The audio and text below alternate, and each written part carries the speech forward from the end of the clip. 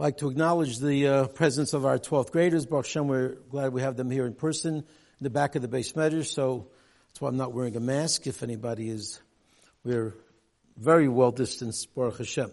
Parshas Vayigash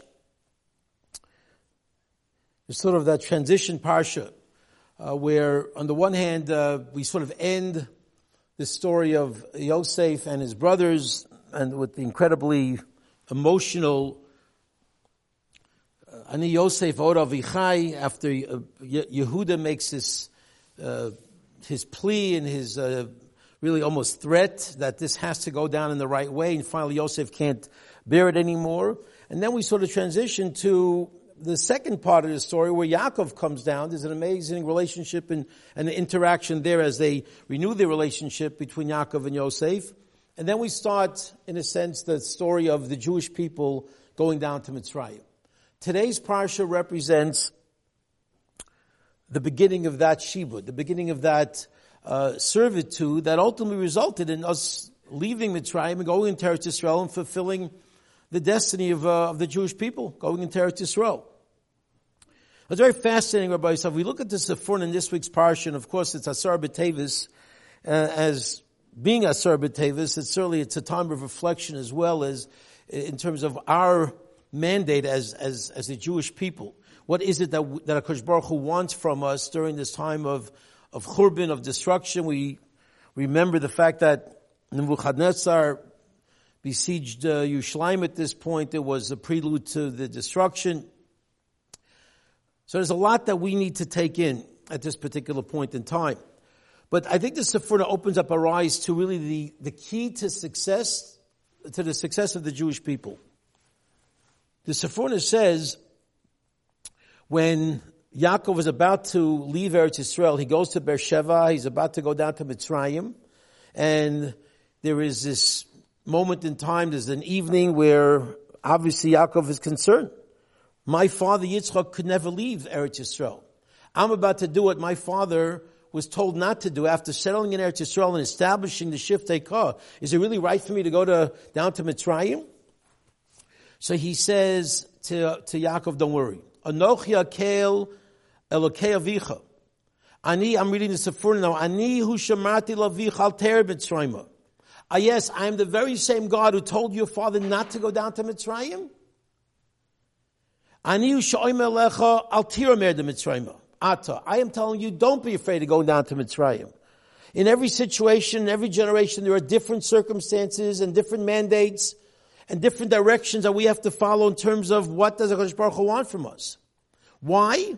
Why must you go down to Mitzrayim, Rabbi Yisai? Listen to these words. It's going to be Mitzrayim. Mitzrayim? Mitzrayim is going to be the place where you're going to emerge as a great nation. It's going to take a while because they didn't leave a great nation yet. They needed to develop, but there was a prerequisite of going down to Mitzrayim that was required in order to become a great nation. Why?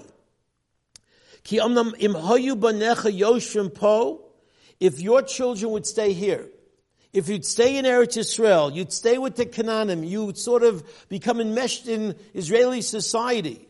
And I don't mean today's Israeli society. I'm talking about back in by the 7 nations that took over, that were lived in Eretz Yisrael. If that's what happened, I'm telling you, HaKadosh Baruch Hu says to Yaakov, understand that what I want is what's best for you. Because if you go down, if you stay in Eretz Yisrael, you'd end up becoming intermingled. You'd have part of the sort of that mentality. Let me become a universal person. Let me enmesh myself with everybody else. That's destruction. Of Mitzrayim lo yikraze. In Mitzrayim, you're going to be distinct. In Mitzrayim, we say it the Haggadah, right? That when you went down to Mitzrayim, vayu sham lagoy melamish shayu mitziyonim sham. You stood out. You were distinct. You stayed in Goshen, and you were special, and you were separate, and you became this incredible people called Eretz Yisrael, called Klal Yisrael.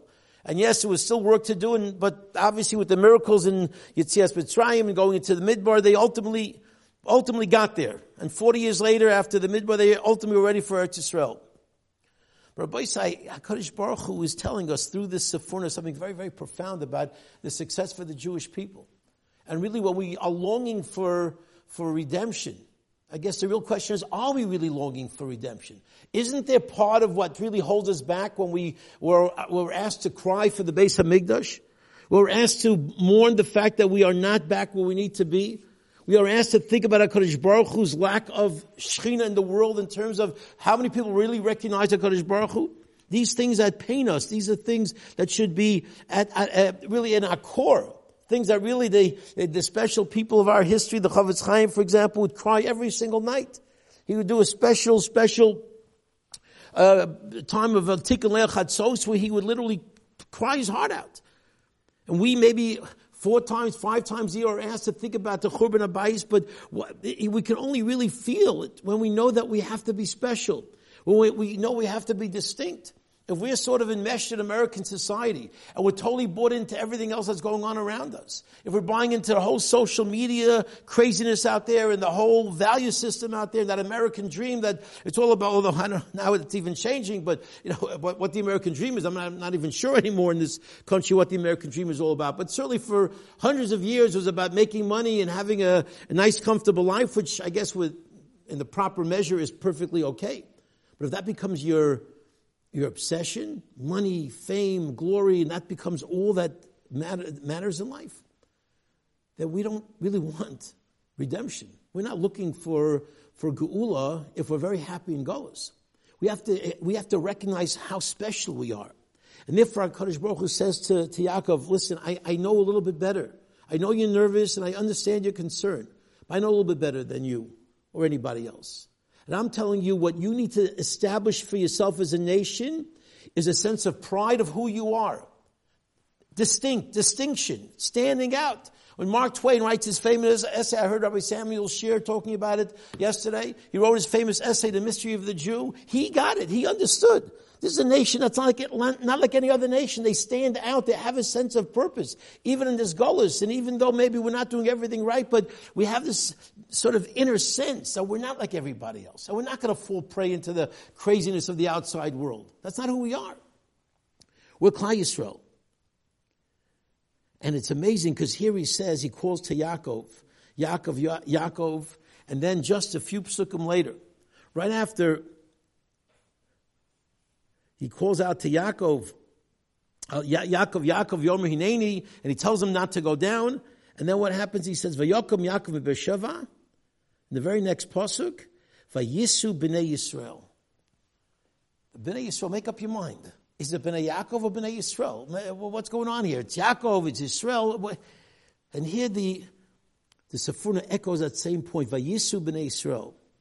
Shehayu tzrichim mikan ve'elach. From here on in. You go down, when you're in Israel and you're in a little enclave, and right now you're 70, not even 70 people living in your own little place where you have your Kedusha and your beauty and everything's great. You could be B'nai Yaakov, but you go into Egypt. You're going to live in America. You're going to live in 2010 or 2020, 2021, and you're going to live in those times. Then from now on, there's Vayisu B'nai Yisrael, he tells them. You're going to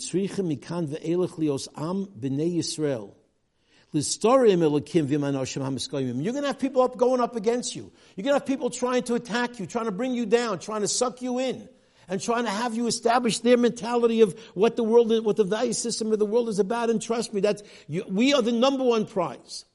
If they get the Jewish people to buy in, the Romans wanted it, the Greeks wanted it, everybody wanted it. We got to deal with the Jewish problem.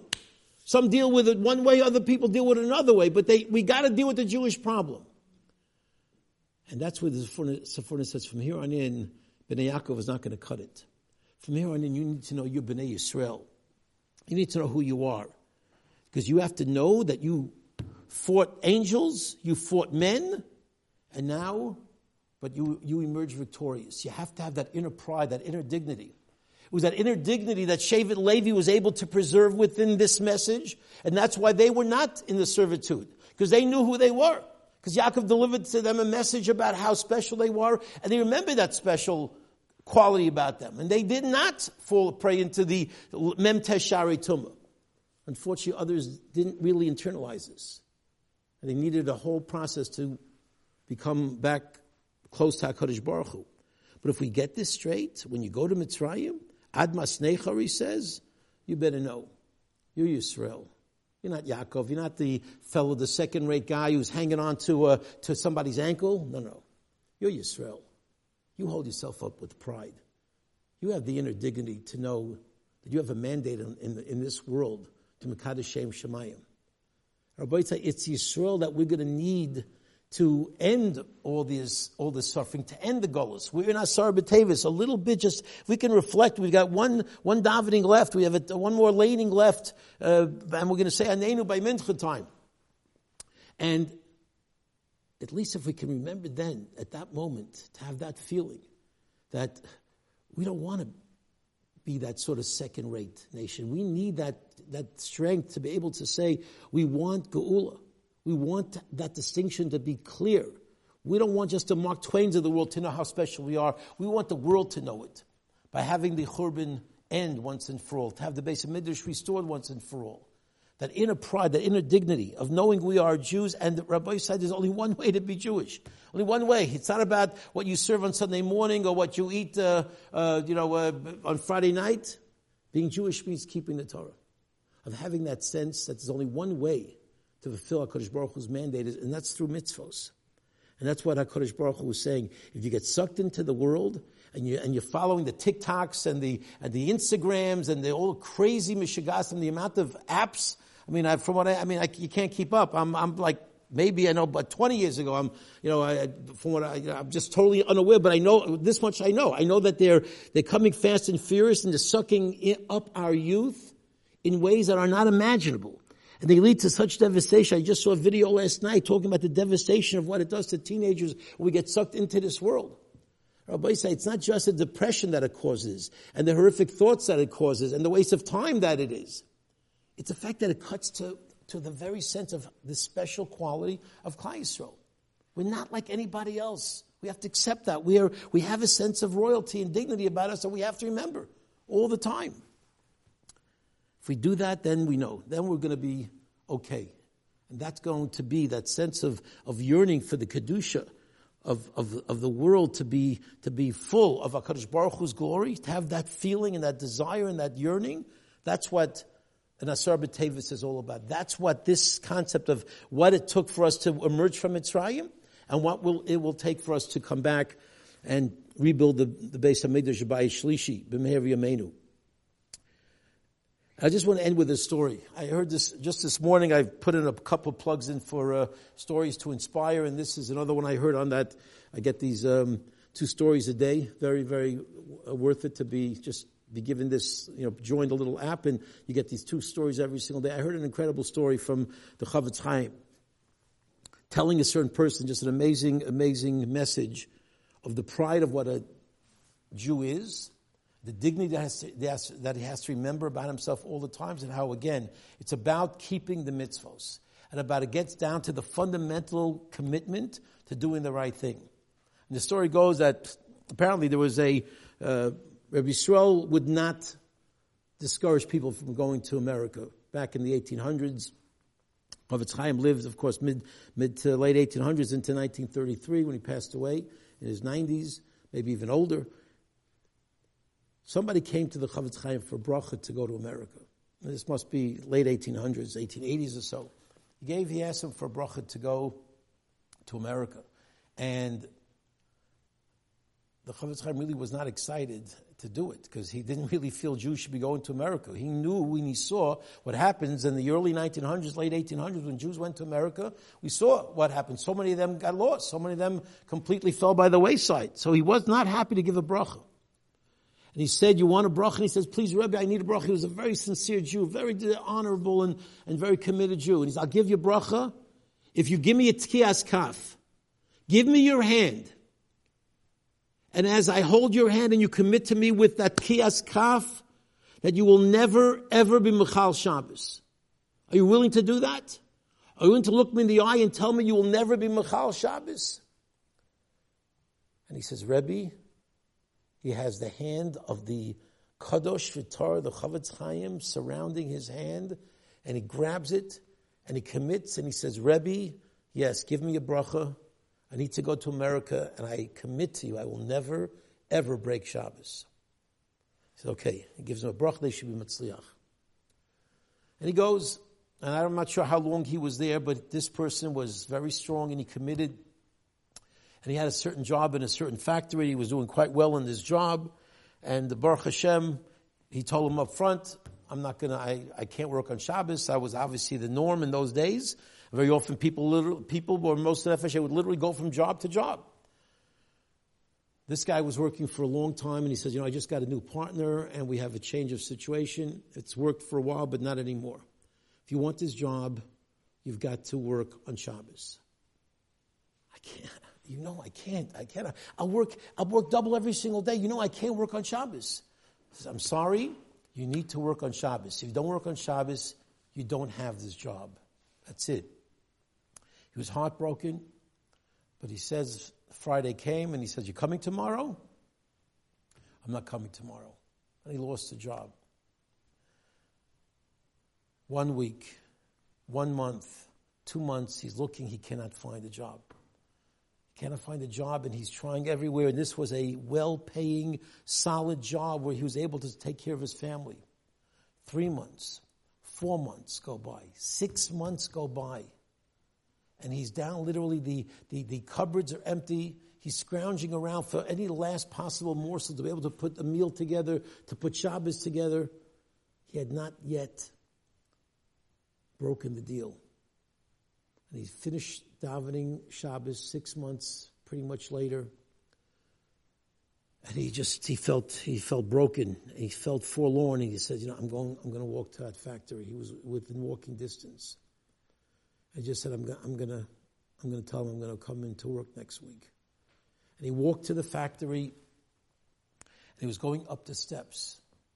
And just as he was going up the steps, just like we have situations where like Yosef HaTzadik saw the vision of Yaakov as he was about to fall prey to the temptations of Eshes Potiphar, and the vision of Yaakov brought him back into reality, as this Jew is walking up the steps to that factory, where he was going to basically forego and basically renege on his commitment, the vision of the Chavetz Chaim appeared to him. And that incredible face, the holiness, the feeling of his hands, all came back. The moment when he made the commitment to the Chavetz Chaim that he was never going to break Shabbos, came back to him in its full impact. I can't do this. He turned around and he went home. Rabbi Isai, that night, so again, these are well-known stories. That night, 2 men, Motzei Shabbos, the Shabbos that he almost caved in, 2 men knock on the door. He opens the door and he sees his boss, he sees another guy, and he says, what are you doing here? And he invites him in. So he wanted to talk to you. He says, yes. He says, well, I need to tell you something. 6 months ago, when I told you that we have a new boss, I have a new partner, this is my partner. And at that time, he was very, very adamant. And he said, if people are going to work here, they need to work on Shabbos. We need to keep this factory pumping 7 days a week. And I said, you're a good worker. And I told my partner, if we say that to this particular you, he's talking to if we'd say that to you, I knew that you weren't going to work. And he said, no, he's going to work. He's a guy, he still wants his money. It might take him a while. He'll leave right away, but he'll come back. Trust me, he'll come back. And I said, no, he won't. And they made a bet. And he says, we made a bet with each other. And my partner bet me that you would indeed come back within 6 months. And it was a hefty sum of money that we bet. And I said, no, he won't. I have to tell you that 6-month bet ended today.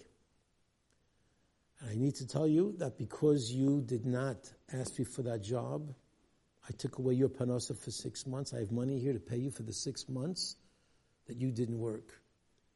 And because you taught both of us a lesson in dignity, in strength, in commitment, and what it is to be true to who you are as a Jew, I'm giving you the money from the bet as well, and that's a significant amount of money. We want you to come back, and I want to thank you. Because I'm giving you this extra money because you taught us both an incredible lesson. And with that, he got his job back, and he was able to stay true to his commitment to the Chavetz Chaim. Rabbi Say, this happened to have a clear, happy ending 6 months later. Sometimes it's clear, sometimes it takes longer, and sometimes the clarity only comes in the Olam HaEmes. But one thing we need to know, if we know who we are, when we know that we are Yisroel, we are the people who have fought against all adversity, and we've come up strong, we've come up proud. Well, we know that we have to be distinct, and that's why we had to go down to Mitzrayim, because in Eretz Yisrael we would have just been too comfortable and we would have been immersed within the nations. By going down to Mitzrayim, we left as Klal Yisrael, not as a very nice, wonderful nation enmeshed within the rest of the nations of the world. Let's remember this message. Let's remember that, especially today, Asar B'Tevis, with the hours that we have left and the fast that we have, it's about Shuvah. It's about remembering who we are, about committing ourselves to bringing Kedusha into the world, and for praying for the end of all the tzaras, for the end of all the challenges that we face as a nation and in the world, Bez Hashem, and through our efforts, let's be zocha to be as Mashiach Mehev Yameinu. Have a good Shabbos.